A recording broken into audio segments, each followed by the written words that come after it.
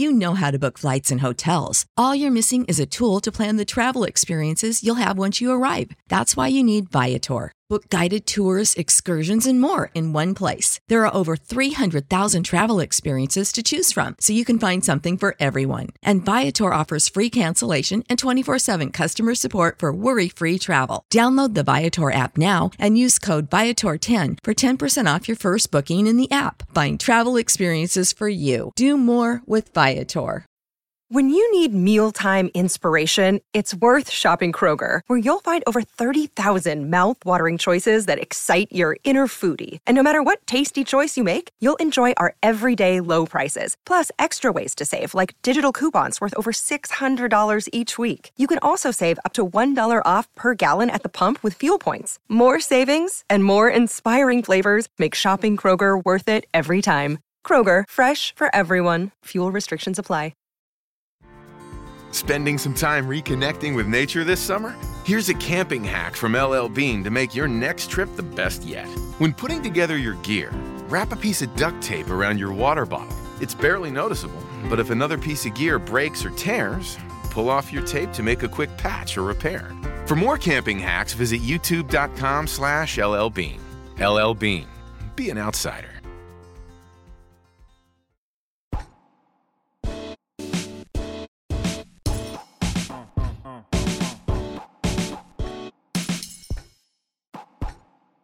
Hello, everyone, and welcome to another episode of the Pound for Pound podcast here on the Fight Game Media Network. I'm your co-host, Carlos Toro, and joining me every single week is Robert Silva. Robert, how are you doing, my man? I'm doing great, and ladies and gentlemen, Carlos has a ton of news, and he will be bringing it to you right now, starting right now. Yeah, this is going to be a very, very news-heavy show. Not a ton of reactions from over the weekend. There were, fights in the UK, but nothing too big. Well, we'll get into that in just a second. But I suppose the biggest news story, at least the most surprising story over the past few days, which took place on this past Friday, was the shock announcement that Ryan Garcia, top lightweight contender, one of the fastest rising young boxing stars in the world, has announced that he will no longer be trained by Eddie Reynoso, who, for those who don't know, also is the trainer and the manager of one Canelo Alvarez. Instead, Ryan Garcia will now be trained under Joe Goossen, who's had a long, decorated career of training a number of world champions. And for those of you who, are regular of PBC on Fox, you may probably know him better as one of the color commentators for PBC on Fox's cards and on pay-per-view.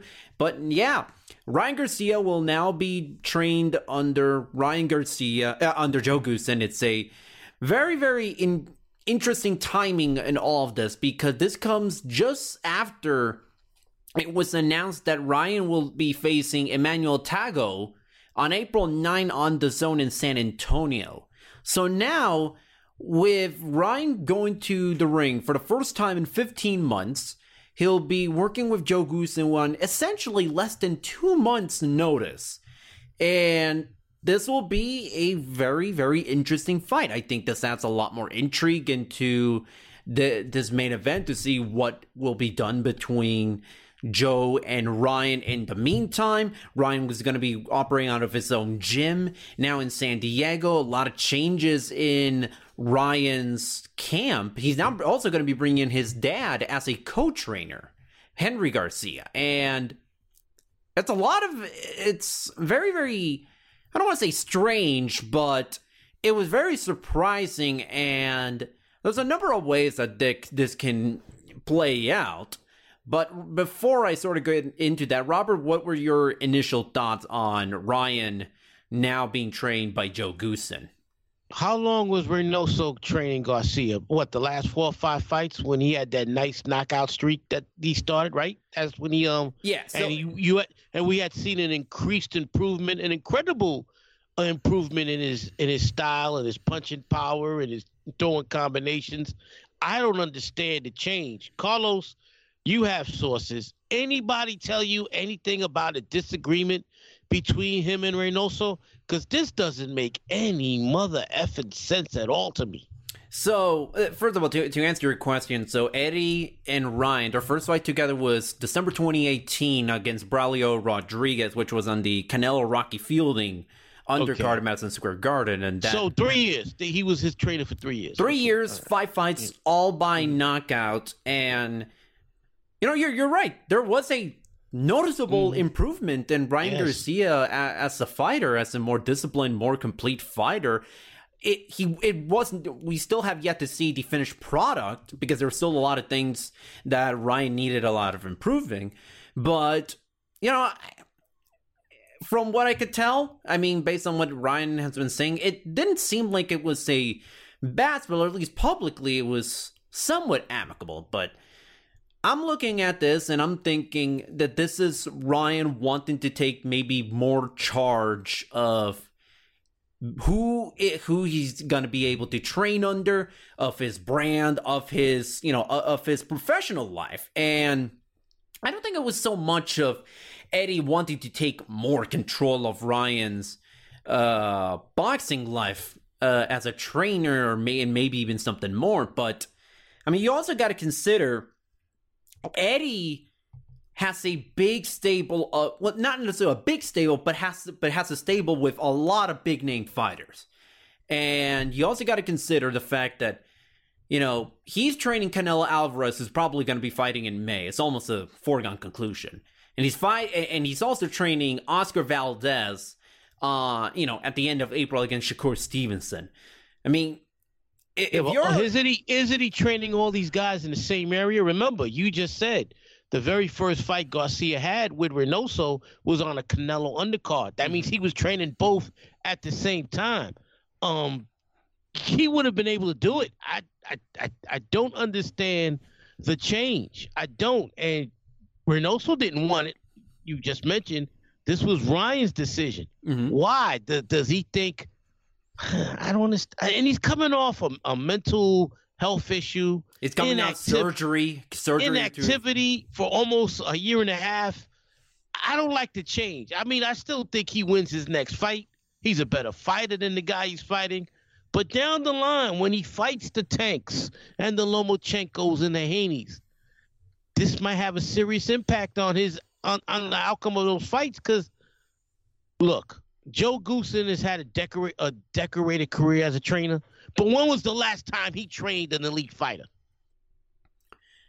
You bring up a really good point, and it's been a long time. But I think there's a couple of things that I've yet to know. One is that Joe and Ryan go way back. They've known each other for a very long time, so they already are familiar with one another. And I don't think it's because Ryan can't handle the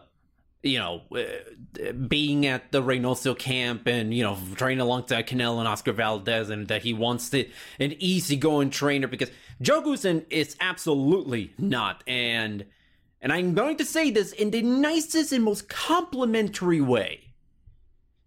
Joe Goosen as a trainer is kind of a hard ass. He's a no-nonsense guy who, really doesn't take shit in his gym. So I don't think it's because, he can't hack it at Reynoso's camp. If he's going to go to Joe Goosen, because Joe is going to make him, he's going to make Ryan work and train his ass off, regardless of what's going on. There's a couple of ways that I think this can go. The way that I'm looking at this is, what can Joe do for Ryan that Eddie Reynoso can't? And I guess the best way I can think about it is that, Joe and Eddie are two different trainers who have very different training philosophies. You know this, Robert. Eddie is a little bit more tactical, I guess, for lack of a better word. Yeah, if you look at Goosen, one of his biggest fighters was Diego Corrales. Mm-hmm. Diego showed no type of boxing acumen under Goosen. He was a straight slugger. While Eddie, if you see, he's made Valdez into a more technical fighter. Canelo is as technically great as anybody in the sport today. And look at the improvement Garcia made as a boxer puncher under Reynoso. Goosen, I can see Goosen trying to turn Garcia into a killer. It'll work in his next fight, but there are a lot of great boxers at 135 pounds that could take advantage of that extra aggression that a Goosen-type fighter brings. And that's a great That's point. What I'm worried about, because Reynoso is a master tactician. I don't understand it. The way I can think about it is, if you're, Ryan under Eddie Reynoso is going to make Ryan, I guess, a more complete fighter and work a little bit more on those defensive issues and those footwork issues that he has a little bit. But with Joe, you can make the argument that Joe, maybe at the expense of maybe not working as much on some of those deficiencies, but fine-tuning his biggest strengths, then being his speed, his power, his power and his speed, and he's got a developing great body work. We saw it in a Luke Campbell fight. He really knows how to attack the body, and Joe can make it. Garcia, but that's another thing Reynoso's great at. Yeah, Canelo's the best body puncher in the sport. Yeah. So I'm not going to say, I think it's too early to say whether or not this will work. And even with this first fight, I think it would be a little too early to tell, because you got less than 2 months to prepare for this fight. And I think with this first fight, I don't think we're going to get something drastically different from Ryan Garcia. Now, we're not going to know Carlos until he fights an elite fighter. Yes. All right? Yes. That'll be the telltale of whether or not Goose is good for him. Gun to my head, in a perfect world, Garcia should have stayed with Reynoso. I don't like the decision. I don't like it. Him and Reynoso showed a lot of chemistry. We just mentioned the incredible improvement Garcia had under Reynoso. And that 135-pound division is stacked. You need all the advantages you can have. Goosen is a great trainer. But like you said, Carlos, he's a power puncher trainer, which is not going to help him against guys like Haney, Shakur, Lomachenko, etc. Here's another thing. With this trainer change, he's no longer under Eddie Reynoso. All the pressure's on Ryan now. It's all on him. He's still a Golden Boy, right? Huh? He's still a Golden Boy, right? Yes. He's still with Oscar De La Hoya, but yeah, all the pressure's on him, and the only way we'll truly know, as you mentioned, Robert, that this partnership can work is whether or not he beats a top lightweight, whether it be George Kambosos, whether it be Devin Haney or a Lomachenko or a Gervonta Davis. Right. The success of this partnership will hinge upon Ryan going up against those guys. And there's a possibility. There's a possibility that if George Kambosos fights Lomachenko, as it's being reported, it's not a done deal yet, but it's the current front-running favorite. What are you hearing? That's probably the fight's going to happen? Let the listeners know what you're hearing. So, first off, I should mention, George Kambosos, unified lightweight champion. There were initial talks between him and fighting Devin Haney on the zone later this year, but it's. I don't want to say that it's been a train wreck of a negotiation, but man, it was just poor negotiations from all sides around. The zone reportedly wasn't really that interested in Kambosos versus Haney, and it was a lot of ugly back and forth between both sides. And Devin, I don't know if it's I don't know if it's because he does he priced himself out. I don't think it was because of that. I think I think that overall, the powers that be just aren't that interested in Devin Haney. And I feel bad for him, because Devin Haney is a tremendous young fighter who... Hey, was it Eddie Hearn was pushing hard to make this fight, right? He was trying everything he could. Basically, it was weird. It was a very weird and very public back and forth with Eddie and Lou DiBella and Kambosos. Right. You know, I mean, you can just tell from far away that fight's not going to happen because if it's that bad that it's getting leaked into that. So wait a minute, the zone didn't want that fight, yet this fight will end up on ESPN, right? So Lomachenko is, as reportedly, I believe, has signed or at least has agreed to his side of the deal for a potential fight in Australia in June 4th. June 4th is what I read. Yeah.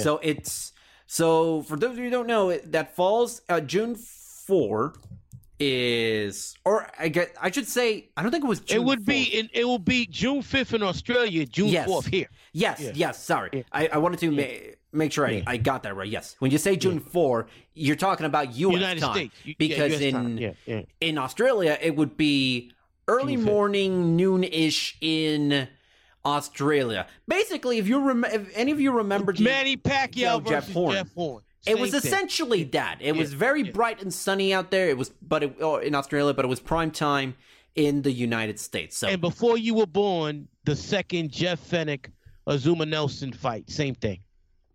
So that is the current. So right now Lomachenko is the front runner. The fight will happen on ESPN, right?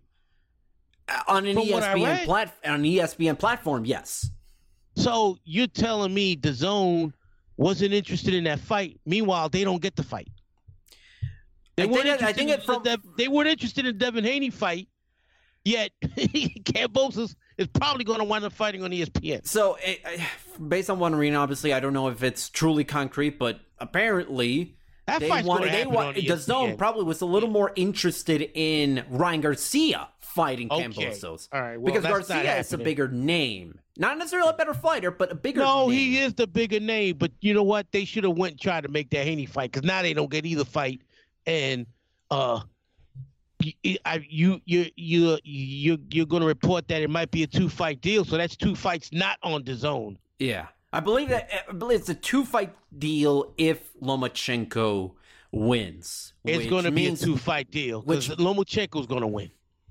NFL Sunday Ticket is now on YouTube and YouTube TV, which means that it just got easier to be an NFL fan, even if you live far away. Like maybe you like the Bears, but you're hibernating in Panthers territory. But with NFL Sunday Ticket, your out-of-market team is never more than a short distance away. Specifically, the distance from you to your remote control. NFL Sunday Ticket, now on YouTube and YouTube TV. Go to youtube.com/presale to get $50 off. Terms and embargoes apply. Offer ends 9/19. No refund. Subscription auto renews. What's up? It's Kaylee Cuoco. When it comes to travel, we all have a happy place. I just went to my happy place. I just went to Maui, and it was truly amazing. Priceline has always been about getting you to your happy place for a happy price with deals you really can't find anywhere else. Like up to 60% off select hotels in Costa Rica or 5-star hotels for 2-star prices in Cabo. Go to your happy place for a happy price. Go to your happy price, Priceline. I would right now put Lomachenko maybe as the favorite, but I wouldn't necessarily say it's a foregone conclusion because Kambosos stands a really, really good chance. I think he has definitely earned himself a fair shot against Lomachenko, and even it's a different story. Tio stood right in front of him that entire fight. Loma's going to give him angles, counter punch, go to the body. Kambosos has never fought anybody like Lomachenko. You saw the Lopez fight. Lopez was in front of him the whole time. Lopez had no movement whatsoever. He was coming at him. And I think there's a lot to be said about Lomachenko. Because, man, I think it's fair to say a lot of people thought Lomachenko was now over the hill after the loss to Teofimo Lopez. But, man, he has looked so spectacular in the follow-up fights to Jeremy Nakadili and Richard Comey. I don't understand what he did against Lopez that night. He fought for the first half of the fight like he was scared. Didn't make any sense to me. Because when he turned it on, Carlos, because you and I got on right after with Garrett, and the second half of the fight, when he pressed the action, he dominated until he got hurt in the 12th round. So I don't know. It's going to be an exciting fight, but unless the Loma that shows up against Lopez shows up against Kambosos, I don't see Kambosos winning. I don't. Lomo's just still too great of a fighter. But we'll see. I'm looking forward to it. And I hope Kambosos gets the most money he can for this fight. Yeah, and I think it's going to make great business, and I think it's going to be a great visual over there in Australia. I believe they're going at I believe it's called the Marvel Stadium, which is like 53,000 seat capacity. Which they're going to sell out. They'll sell out that 53,000. It's going to look great on TV, and it's going to look great here in America because we're going to watch it at night. Yeah, but it'll be daytime while you're watching it. I would not have minded if this was like a Sunday early in the day type of, like a Sunday matinee show. I would not have minded if it got to that point. Boxing needs more major shows early in the day. Well, they've been having it, all right. The Zone has shown a bunch of afternoon fights in the last couple of years. Yeah, but I'm talking like wake up. It's it's like 8 in the morning and there's some good boxing on. Well, you're gonna have that this Saturday, right? Linares is fighting at 9:30 in the morning. Yeah. Well, we'll get into all that later on. But you're right. Jorge Linares is fighting in Russia on Saturday morning. Well, you're right. Yeah. So that's obviously there's a lot of back and forth and a lot of fights sort of being thrown around. And today, February. Oh, by the way, we I had asked you last week. We're talking news. I had asked you last week what platform will Spence Ugas go on? And you said you wasn't sure if it was Fox or Showtime. Showtime got the fight, right? Showtime pay-per-view. It's, from what I've read, I believe, Showtime's making a strong effort and they may have gotten the fight, but it's yet to be announced. But it's looking. I thought I saw some. I thought I saw Coppinger or Benson announce that Showtime pay-per-view was getting the fight. It's being reported, but it was never officially announced. It wasn't confirmed. Okay. It wasn't officially announced. That's the thing. That fight's going on Showtime. Because when was the last time Fox showed a real good pay-per-view? And at the same time, I mean, I don't know how much Fox is, ready to pony up so much pay-per-view fights so early in the year. I mean, we're already on, we're on... Two. That's through two. But talking about 3 for the first 4 months. And that's not even and that's also counting still technically the possibility of Jermall Charlo versus Canelo Alvarez, although that's very unlikely at this point. But that's another question I want to ask. Where is that right now as far as who Canelo's next opponent is? Because he hasn't announced anything yet. There's been speculation, but nothing official. So, last week I had said I would bet that Jermall Charlo was maybe the favorite to land a Canelo fight. Now, I'm not so sure. It's now being reported more and more likely that Canelo could be fighting, the one offer that is kind of being thrown around is a 2-fight deal, starting with Dimitri Bivol. And, that at least that part is looking more and more likely. It's the second fight that, I still am a little iffy on, but it's a third fight against Gennady Golovkin, provided that he beats Ryota Murata whenever that fight happens. Because that fight is limbo right now. That still has no confirmed date, but that is kind of the deal being thrown around. It's funny. They say, well, Canelo doesn't have to beat Bivol to fight Triple G in the fall because it's going to be at 168. He could lose to Bivol and still fight Triple G, ladies and gentlemen. And there's no guarantee, by the way. I'm not convinced the Triple G trilogy fight happens if he loses to Ryota Murata, which is still very realistic. They could still both fights could still happen. I'm going to mute myself. Keep talking. My lady's calling. I'll get back. I'm gonna mute myself. So I don't think that listen, I could be very, very wrong. It's not like Golovkin can't fight Canelo if he loses to Ryota Murata, but there's a lot of things that is going on, with the negotiations and, there's a lot of things. Like, if Canelo signs that reported 2-fight deal, I mean, we don't know for sure if Golovkin-Murata happens next. There's still a lot that still needs to be figured out when it comes to the COVID travel restrictions. I mean, COVID put the kibosh on that first Golovkin-Murata fight that was supposed to take place late last year. And there's still no date. And you can't expect me to believe Golovkin fights Murata, in June or even July, and then go straight into Canelo Alvarez in September. It's possible, but I'm leaning towards it's likely not. And as for Jermall Charlo, I don't know why those talks have fallen through. And I know some people are going to say, it's the recent arrest that, he had in connection to an incident last fall. I don't think Canelo Alvarez is not picking Jermall Charlo because of that. I don't think it's because of that. And plus, we've seen fighters left and right get big fights after dealing with multiple way more legal issues than Charlo has. Because Sergey Kovalev had a ton of the alleged assault charges and all the issues that was following him. He's still got fights. He's still got a title defense against Anthony Yard and a fight against Canelo Alvarez, all within a few months of span. So I don't think Charlo's. If Charlo doesn't get Canelo in May, I don't think it's because of the recent issues that he's currently dealing with. But I don't know. Canelo loves working with Eddie Hearn. That's no secret, and he's conquered 168. And when I say conquered, I mean he's won all the belts. That was his objective. His objective for 2021 was to become the undisputed champion at 168. He's done that.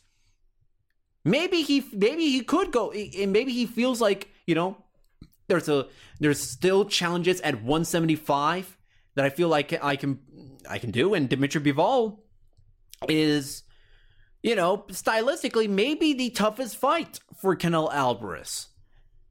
From a technical perspective, Bivol is very tricky. He's a very, very good.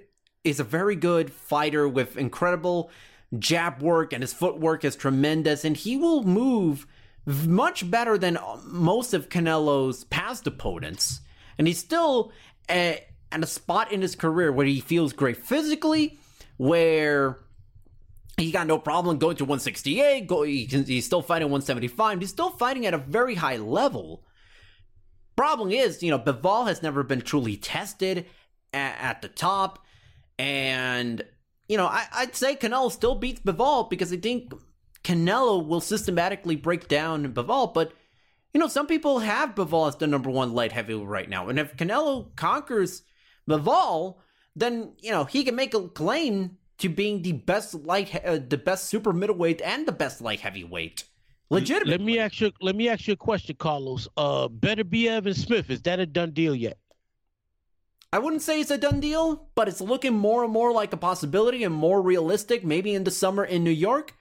But let me ask you another question. Is there an issue with Canelo not wanting to fight for Arum or with Arum? Because from what I've read, that's the holdup for unification. If Beterbiev wins, it doesn't matter because they're both Arum fighters. Mm-hmm. But if Canelo beats Bivol, and instead of fighting Triple G, go for that light heavyweight championship of the world. And by the way, ladies and gentlemen, both Carlos and I had predicted at the end of last year's end of the year episode on the Fight Game Media Pound for Pound podcast that Canelo will be fighting at light heavyweight this year. Remember that. Remember, Carlos? Remember, Carlos? In our predictions for the year, we said Canelo was going to fight Bivol in May and Beterbiev in the fall. Remember what we said, right? Yeah. I mean, but is there a problem with Canelo fighting with or for Arum? Because he's never done it before, and I don't even know if they've ever spoken to each other. I don't know. I'm sure there must have been some communication, whether it's been one way or not. But at the same time, here's the thing. I think that if Canelo has ever considered fighting either Beterbiev or Smith, or fighting, which would mean working with Bob Arum Top Rank, I think that Canelo looks at it and thinks, it's not really the biggest priority out there for me. I can still fight Bivol or a Charlo or a Golovkin, and then later on, those possibilities still can still happen. And, again, and I said this, and I don't know if you remember this, but I remember I said this, it would be smarter for Canelo to fight Bivol first. That's what you said. Let Better BF exactly. We said that he would fight Bivol first, and then the winner of Better BF Smith in 2022. That's what we both said, and you did say that it would be smart of him to fight Bivol first. Yeah, and if he beats Bivol, and he lets the Better BF and Joe Smith winner, they fight. Canelo fights that winner. Boom, undisputed at light heavyweight. And then he could retire into the sunset as the greatest Mexican fighter of all time, because he would have done what no other Mexican ever did. Oh boy, you're gonna anger a lot of people with that. I got him at number 2 right now. Only way he gets to number 1 over Salvador Sanchez is if he becomes undisputed light heavyweight champion of the world. No other Mexican has ever done that. Undisputed at 2 weight classes. It's never been done by a Mexican fighter. None. Theoretically, if Canelo were to fight Bivol and fight the Joe Smith and Arthur Better BF winner later this year, I mean, that could still technically be within a time frame where Canelo's not forced to vacate any of his titles. He could theoretically become undisputed at 2 weight classes at the exact same time, which I don't think in modern boxing history it's been done. The last person to have 2 undisputed championships at the same time, and I could be mistaken, all right? I'm an old man, but it would have been when Henry Armstrong was the undisputed featherweight, lightweight, and welterweight champion of the world when there was only 8 weight classes. Yeah, right? I think, yeah. We're talking 80 years. I think a little more. I think it's a little more. It was 1938, over 80 years. Yeah, close to 100 years. Yeah, so... No, not close to 100 years. Not that. It was 83 to 84 years, okay? But since then, I don't recall anybody holding 2 undisputed titles at the same time. Nevertheless, I'm saying there's a man. I think, because I believe Clarissa Shields technically for a brief period. Yes. Women, Clarissa Shields for a brief moment. But as far as men go, like Floyd held the ring junior middleweight and welterweight championship, and maybe one alphabet belt in one division and 2 in the other, but not undisputed.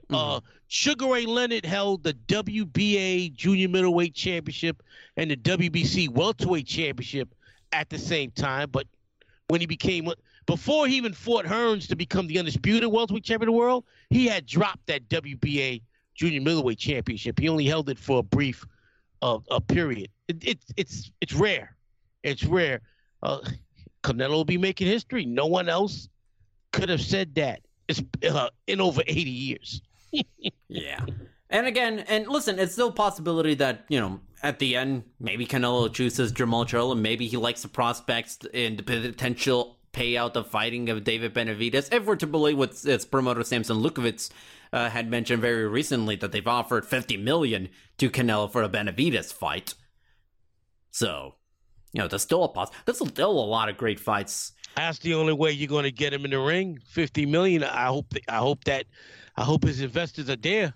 It's worth it, though. To be honest with you, if you pay Canelo $50 million, you're going to still see a profit. If you'd still think about it this way, if you were to let's put Canelo versus Benavidez on pay-per-view. Let's say it does $1 million. Let's a nice round number. Forget that. They have it in the Dallas Cowboys Stadium. They do that, and what kind of, at $75 million pay-per-view buys, that's $75 million. Mm-hmm. Plus the gate at Texas in what do they call it? Cowboy Stadium? AT&T Stadium. AT&T Stadium, which will host anywhere from 80 to 100,000 people that night because it's Canelo fighting. You're making a profit, period. Yeah, I think it'll absolutely. I think it'll absolutely. Let me put it this way: the highest grossing Canelo Alvarez fight, gate-wise, was $27 million for the first Gennady Golovkin fight, and the second one did $24 million. So you'll he'll do anywhere between 20 and 30 million at the gate. So add that onto that 75 million number I did. That's $100 million at least right now. You're saying 50% of it goes to Canelo? I say that's worth it. I say that's money spent. And that's just a base price, because after pay-per-view buys and the gate from the stadium, he'll be making probably closer to 100 mil, at least 80. Yeah, I mean, you'll get your bang for your buck. And Carlos, they'll have it in movie theaters all across the United States. They're going to make a ton of money. And that's not to mention, international broadcast rights. Yes. So, I mean, it'll make a fucking mint in Mexico. Yes, never mind. A fucking mint in Mexico. Yeah. So they could definitely do that and still make a huge bang for their buck. I love to see it. And Benavidez Canelo will be an incredible fight. Out of all the fighters from 168 to 175, Carlos, I think that's the most exciting fight, Canelo versus Benavidez. Yeah, I think it was Dan Canobio who had written posted a tweet about like the Super Bowl of like boxing cards, like bank your own card. And I said Canelo Alvarez versus David Benavidez is the fight I would go with to headline that card. Man, that I hope eventually that fight happens. I don't think it'll happen this year, but next year, that would be the biggest fight of next year. That would be an incredible war. I would still favor Canelo, but Benavidez would be a live underdog, and he'd bring it. It would be incredible. Yeah. Actually, speaking of that tweet I mentioned, so we just had the Super Bowl right now. First of all, congratulations to the LA Rams, and my heart goes out to all Bengals fans out there. But that tweet that I mentioned, so it would basically build your current day Super Bowl boxing card. So you get 4 fights and 2 prelims. I had said, and you tell me what you think, Canelo versus Benavidez, Spence versus Crawford, Tank versus Lomachenko, Katie Taylor versus Amanda Serrano, and then my prelims would be Michaela Mayer versus Alicia Baumgartner, and Naoya Inoue versus Stephen Fulton. That sounds like a $150 pay-per-view. What is it? $3,000 ringside seats. We're talking that's a dream card. I can't come up with a better card than that card. I'm not even gonna fucking try. That card is phenomenal, man. That's a true blue Super Bowl of boxing. It reminds me of a card. You've heard of Harold Smith, the Muhammad Ali promotion scandal from the early 1980s. He stole millions of dollars from Wells Fargo, and he was able to secure promotional contracts with Aaron Pryor, Thomas Hearns, Alexis Arguello, etc. He had set up a Super Bowl of boxing at Madison Square Garden where you were going to have Thomas Hearns versus Wilfred Benitez, Duran versus Aaron Pryor, Kenny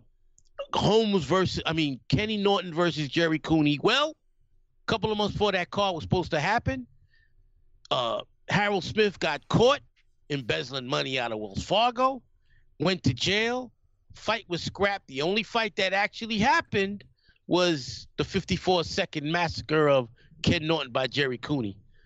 Oh, man. And my father was going to take me to see that card. It's a heartbreaker when you got arrested. But, man, this card you just mentioned that you would love to put together, that's a dream. That's a boxing man's fantasy right there. So, that was fantasy, and this is now to pseudo-fantasy and potential reality. The WBO...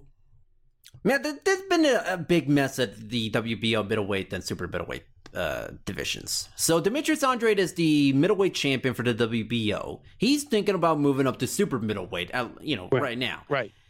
And the WBO had previously ordered Andrade to defend his title against Johnny Hanala, who is the mandatory challenger. Right.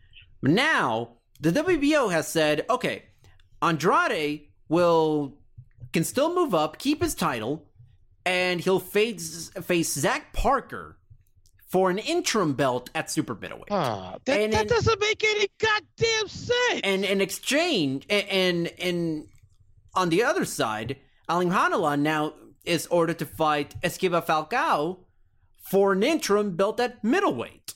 So now you get 2 interim title fights that are, depending how things go, could entirely be very inconsequential. I thought Andrade was moving up to 160 permanently and leaving 160 behind.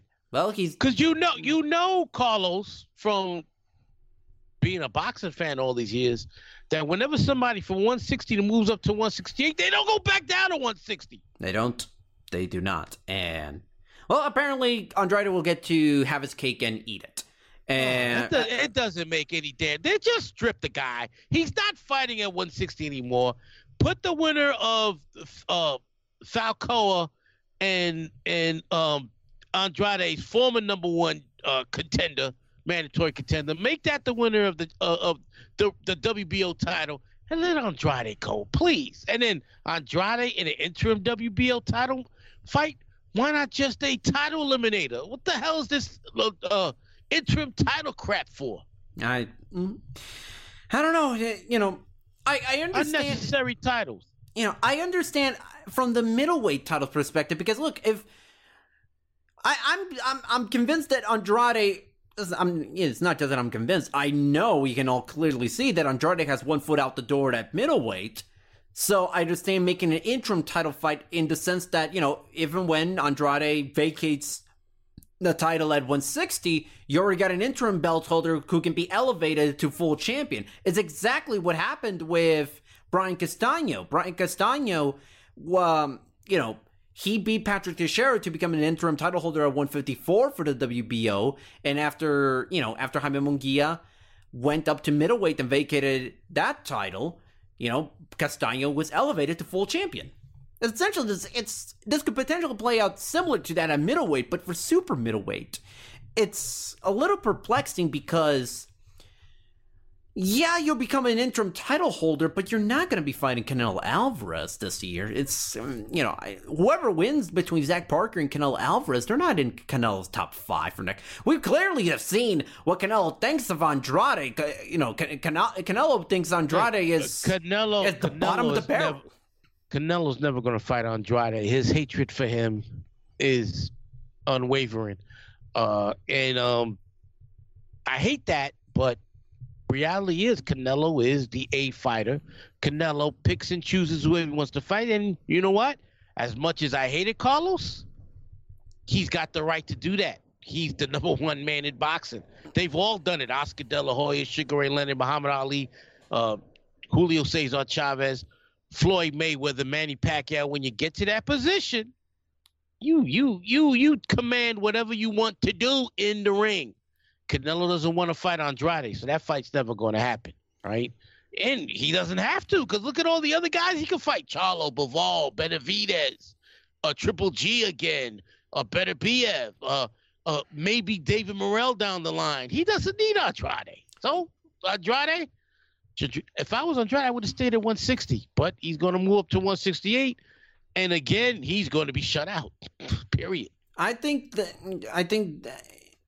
as much as they say 160 could play out to the scenario I mentioned that had occurred at 154, I suppose if Canelo ever gives up that WBO belt at 160, the Parker Andrade winner would be elevated to full champion, but I do not see that happening anytime soon right now. So that I have to. Well, if he fights Bivol, beats Bivol, but then again, you know what? Canelo has so many incredible and great opposition at both 168 and 175 that he could easily go back and forth between each division. So yeah, you make a great point there.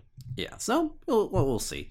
Another fight that was ordered was, this on the IBF side, was Jaron Ennis versus Castillo Clayton in a welterweight title eliminator. This was previously ordered back in January, but no deal was reached, and so a purse bid was set for March 1, although that will probably not even occur because the fight is reportedly on. They're still waiting on a date. It could fall in April.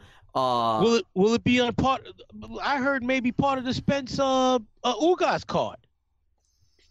I don't think it's the Spence Ugas card. It's very possible it could land on the undercard for the Erickson Lubin Sebastian Fundora card. Okay. That also has not. That's been on Showtime also, right? Yes.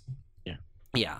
Yeah. Lubin Erickson Lubin versus Sebastian Fundora is that's on for April 9th. It's yet to be formally announced. I like that opponent for Ennis. Clayton will be his toughest fight of his career, and Clayton really impressed me in his last fight, in which I thought he won. They scored it a draw. So I look forward to that fight. I mean, I believe Boots wins, but Clayton is a step up, and part of that progression of Ennis going to that next level of being what we feel is the next great welterweight champion in the history of that storied division. Yeah, and you're talking about the Sergey Lipinets fight took place in 2020. He actually did have a fight a year later against Cameron Crail, which he won by unanimous decision. But I'll tell you, against Lipinets, yeah. Which I don't understand it. That was for the interim IBF title. Thank God it was a draw. They haven't had a fight for the interim IBF title since, right? No. And if you go to a box rec and you click on the title, I believe it's the only fight ever, or at least that's been put on, because I don't recall an interim IBF welterweight. Me neither. Champion. That's why I was. May have been the baffled. first. That may have been the first, and right now, hopefully, last time it'll ever happen. It baffled me, Carlos, because I could understand them doing it when Errol was in the hospital and people expected him to retire. They didn't expect him to come back from that horrific car accident. But this was scheduled after he had beaten, right, Danny Garcia. I'm like, what the hell is this about? Oh, these sanctioned bodies are crazy. Yeah. So right now, we just had the, we had a fight card on the Zone this past weekend. Not a very big show. It was highlighted by a true crossroads fight between John Ryder and Daniel Jacobs. And this was a title eliminator for the WBA at 168. Not the title that Canelo Alvarez holds, but the one held by David Morrell. Although that was never specified, and, some people may have been a little misled by Eddie Hearn in that post-fight interview talking more about Canelo and not even mentioning David Morrell. But regardless, John Ryder won the fight by unanimous decision. It was I'm gonna be honest, it was not a good fight at all. I'm sorry, split decision, not unanimous decision, but this was not a good fight at all. I mean, Jacobs out-jabbed and outboxed John Ryder with a very tepid offense in the first half of the fight. The jab work was fine, but, not much else, and John Ryder did absolutely nothing in the first half. Ryder then started being a little more aggressive, started being more active in the ring, did just enough to sort of outwork Danny Jacobs for most of the second half of the fight. But this was really kind of I'll be honest, it was a bit of a snooze fest, and Ryder won a fight that many thought that Jacobs actually should have won.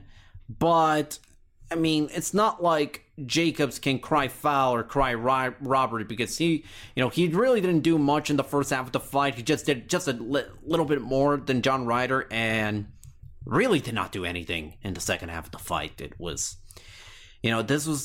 Jacobs needed a big performance to sort of wave off the stink out of that Gabe Rosado fight from 2020, and this was not much better. It was a slightly better performance, but this was not much better.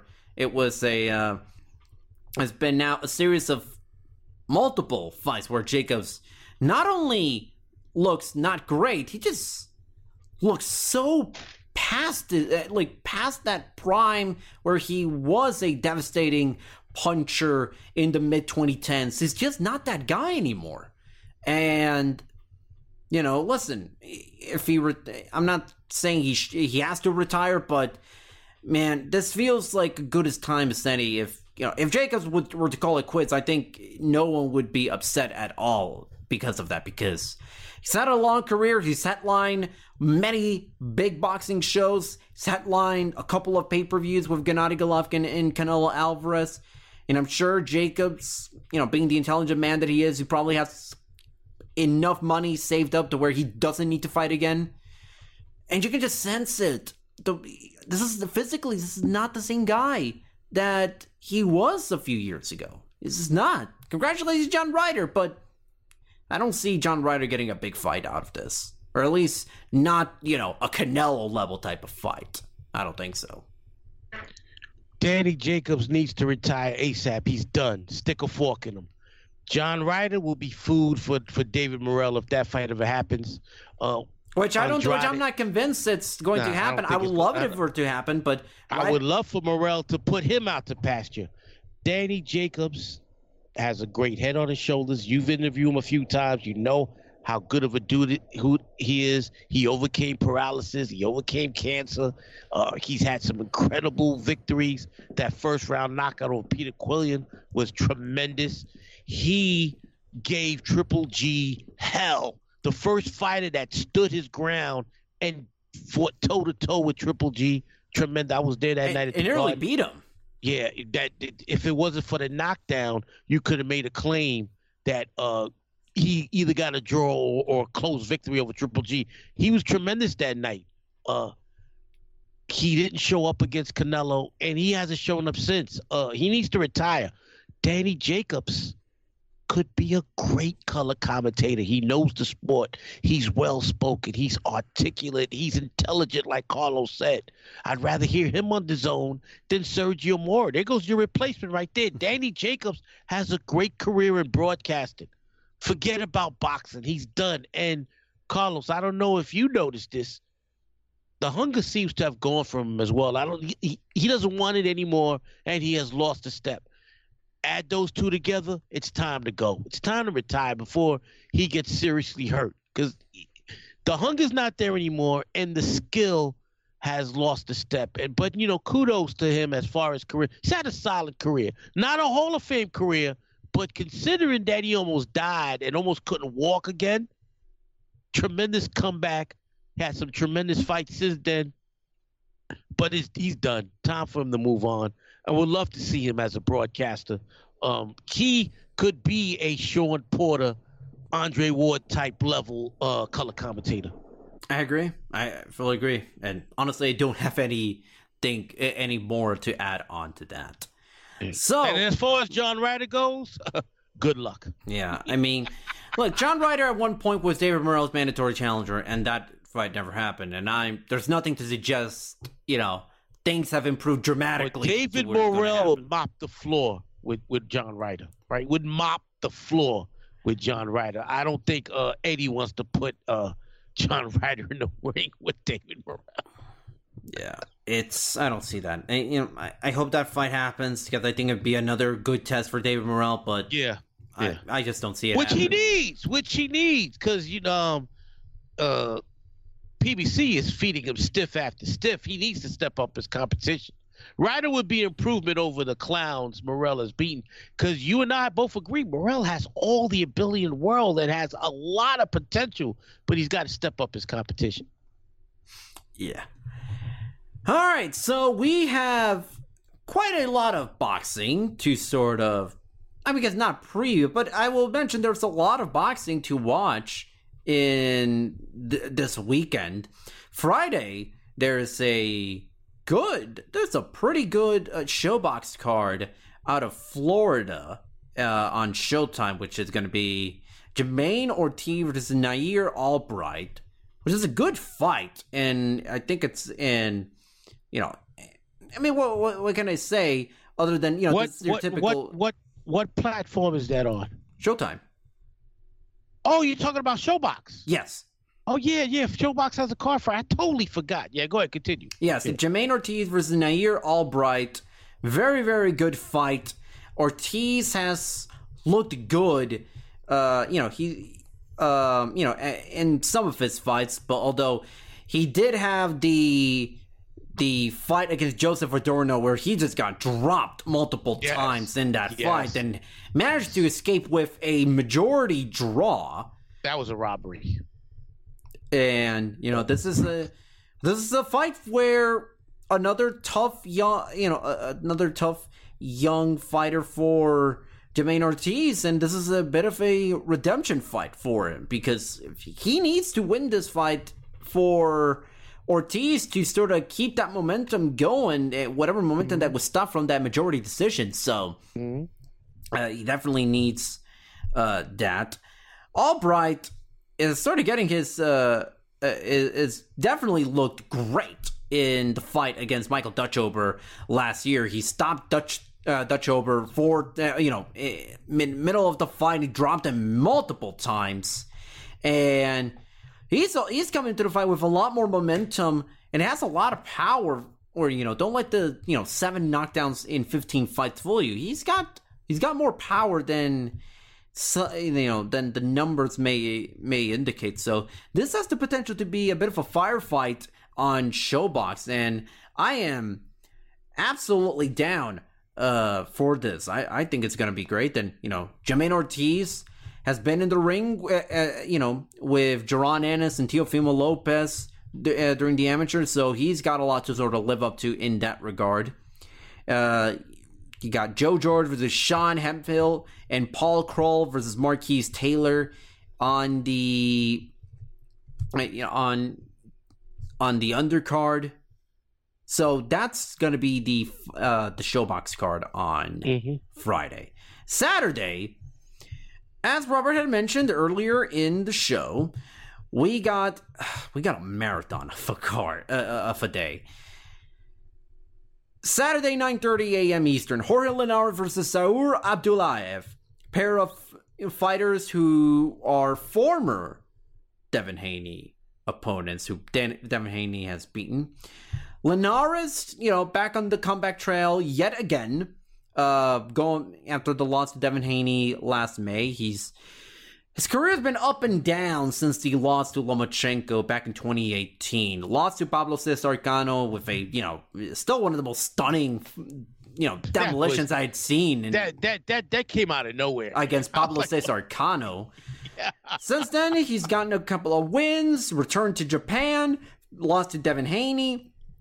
Now in this next step of his career, which is, it's definitely winding down. He's 36 years old, turns 37 in 6 months in August. And Saur Abdullayev has been able to sort of make a good comeback at the moment since he lost to Devin Haney back in 2019. He's gone a 3-fight win streak. He's got a win over former lightweight title holder Dejan Slatikanen.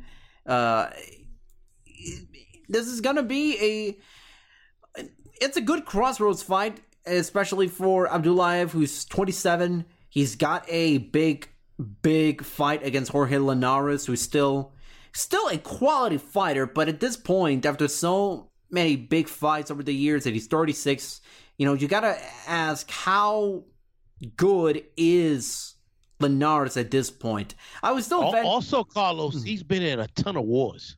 Yeah, but even then, I mean, he still hurt Devin Haney late in their fight last year.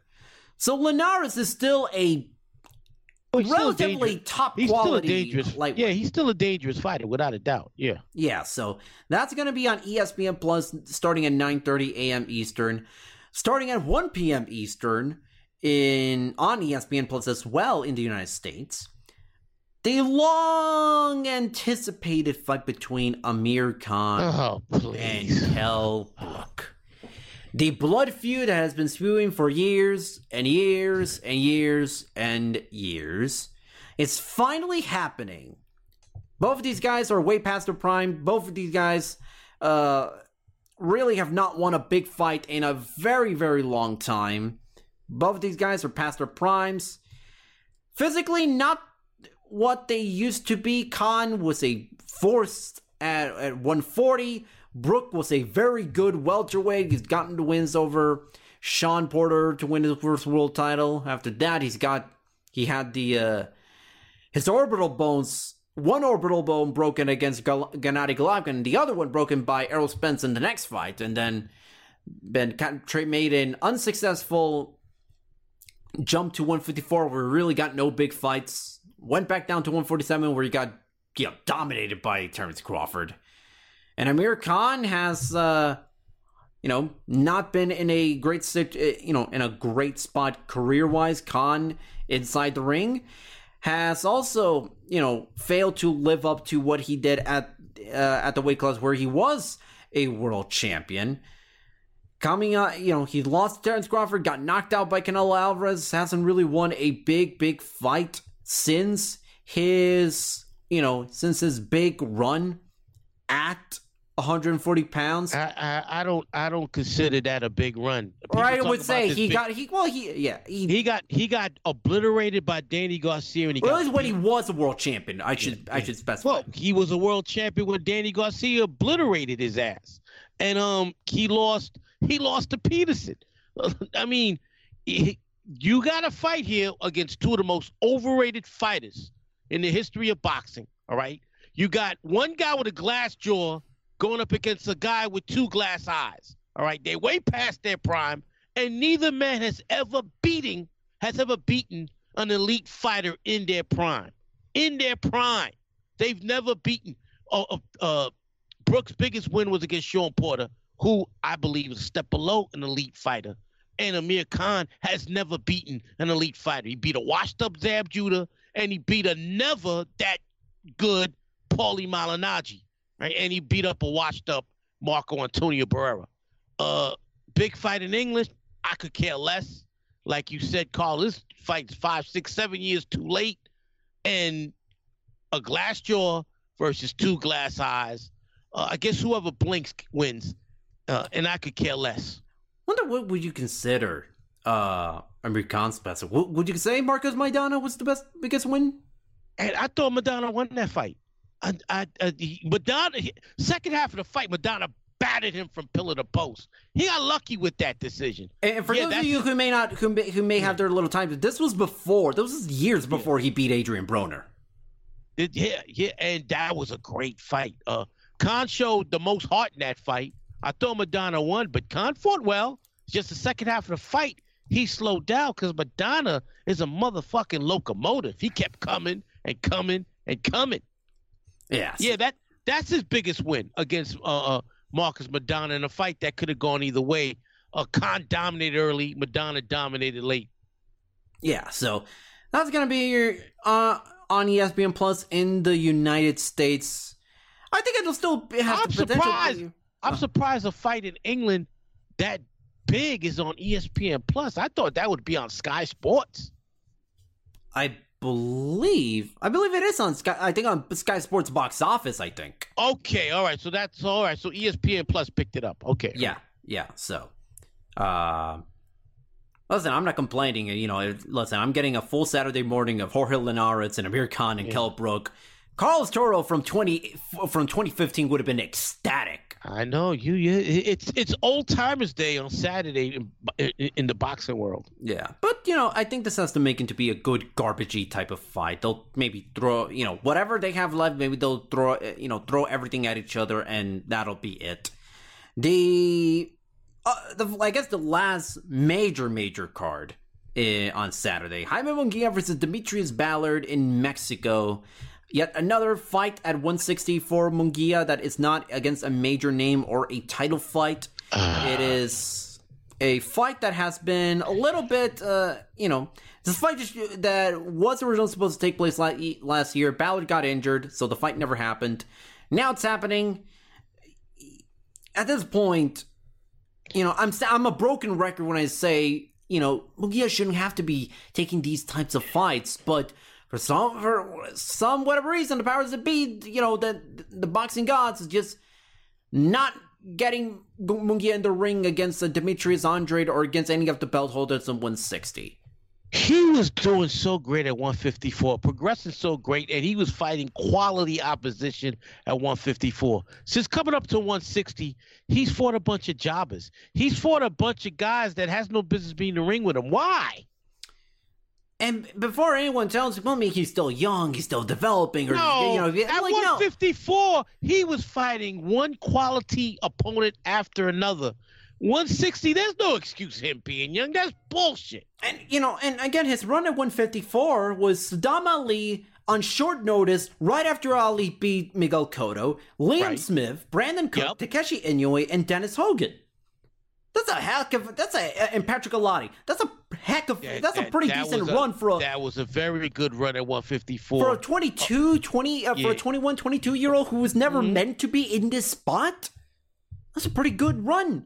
And he won every single one of those fights aside from the Inoue and Hogan fights by unanimous decision. Oh, and the Liam Smith. Half of those fights he's won by inside the distance. And he dropped Liam Smith. He dominated Liam Smith. Yep. No other fighter has dominated Liam Smith, like he did. Not named Canelo Alvarez. So the training wheels that should have been taken off a long time ago. And by the way, and don't throw he's still building a rapport with Eric Morales. They've been together for a long time at this point. For a long time. 4 years. There are no excuses. He's regressed. When you keep fighting stiff after stiff after stiff, it'll show up when you fight in a big fight. You're predicting Canelo beats Bivol. That happens because Bivol has fought stiff after stiff after stiff. There's no progression when you're a great fighter fighting bum. I'm not saying Munguia is a great fighter. He's a very good fighter. But he's fighting stiff after stiff after stiff. It's not going to help him when eventually he fights a Murata or a Lara or a Triple G. It's going to hurt him because he's fighting all these tomato cans. You don't learn from that. Now, I'm not saying that Ballard is going to beat Munguia, but this almost feels it has the makings of a big upset. I wouldn't be surprised. I mean, I'm predicting Munguia by late round stoppage, but eventually this run is going to blow up in his face. It's going to get to a point where Munguia, he really is going to get get put in a spot where Munguia could potentially lose. Like, okay, think about it. Ballard, throughout his entire run at 160, he's never really fought a young fighter. Nope. All of his fights at 160 have been guys who are either past their primes or in their 30s. Long in the tooth. Ballard's the first guy that Munguia has faced since actually have to go back a little. Since Takeshi Inoue in 2019. Yeah, because Saddam Ali was older than him. That is below 30 years old. Yeah. Ballard's going to be bringing in more energy into this fight than any of his past opponents. And again, I'm not saying Ballard wins, but I wouldn't be surprised if we get a big upset. I really wouldn't. Well, we will see. That's going to be, by the way, it will be on the zone starting at 9 p.m. Eastern. Yeah, that's the nighttime card. I'll coming home from work, I'll get to see that Munguia Ballard fight, and I'm hoping for a pleasant surprise. I'm hoping Ballard gives him enough problems where his promoters and his management team go, all right, we got to stop this nonsense. All right, Robert. Do we have it? Is there anything else that you like to discuss? You covered everything, big man. You covered everything. All right, Robert, where did the good people go and find you on social media and read your work? On Twitter, my handle is Robert Silva 5768. Right now, Garrett is working on an article I wrote about Felix Trinidad, my 21st greatest fighter of the last 45 years. The largest, most comprehensive article I've ever written, over 2,300 words. You will not see a more thorough breakdown of Felix Tito Trinidad's career than what I that will be published of what I've written. I mean, I went back and read. I was like, God damn, I covered every single thing of his pro career. So that'll be coming out. And now I'm working on my number 20th fighter of the last 45 years, the body snatcher, Mike McCollum. Can't wait for that. All right, you can find me on Twitter at Carlos Toro Media, and you can also read some of my work at fightgamemedia.com. That'll do it. He's Robert Silva. I'm Carlos Toro. Thank you so much for joining us every single week here on the Fight Game Media Network and here on the Pound for Pound podcast. We'll see you in the next one to discuss, to recap all the fights and all the news here on the Pound for Pound podcast. We'll see you in the next one. Hope you all have a great weekend. Take it easy, everyone. Goodbye. You know how to book flights and hotels. All you're missing is a tool to plan the travel experiences you'll have once you arrive. That's why you need Viator. Book guided tours, activities, excursions, and more in one place to make your trip truly unforgettable. Viator has over 300,000 travel experiences to choose from. Everything from simple tours to extreme adventures and all the niche, interesting stuff in between. So you can plan something that everyone you're traveling with will enjoy. Real traveler reviews give the inside scoop from people who've already been on the experiences you're considering. So you can plan with confidence. Free cancellation helps you plan for the unexpected. And 24/7 customer support means you can travel worry-free. Download the Viator app now and use code Viator10 for 10% off your first booking in the app. Find travel experiences for you. Do more with Viator. When you need mealtime inspiration, it's worth shopping Kroger, where you'll find over 30,000 mouth-watering choices that excite your inner foodie. And no matter what tasty choice you make, you'll enjoy our everyday low prices, plus extra ways to save, like digital coupons worth over $600 each week. You can also save up to $1 off per gallon at the pump with fuel points. More savings and more inspiring flavors make shopping Kroger worth it every time. Kroger, fresh for everyone. Fuel restrictions apply.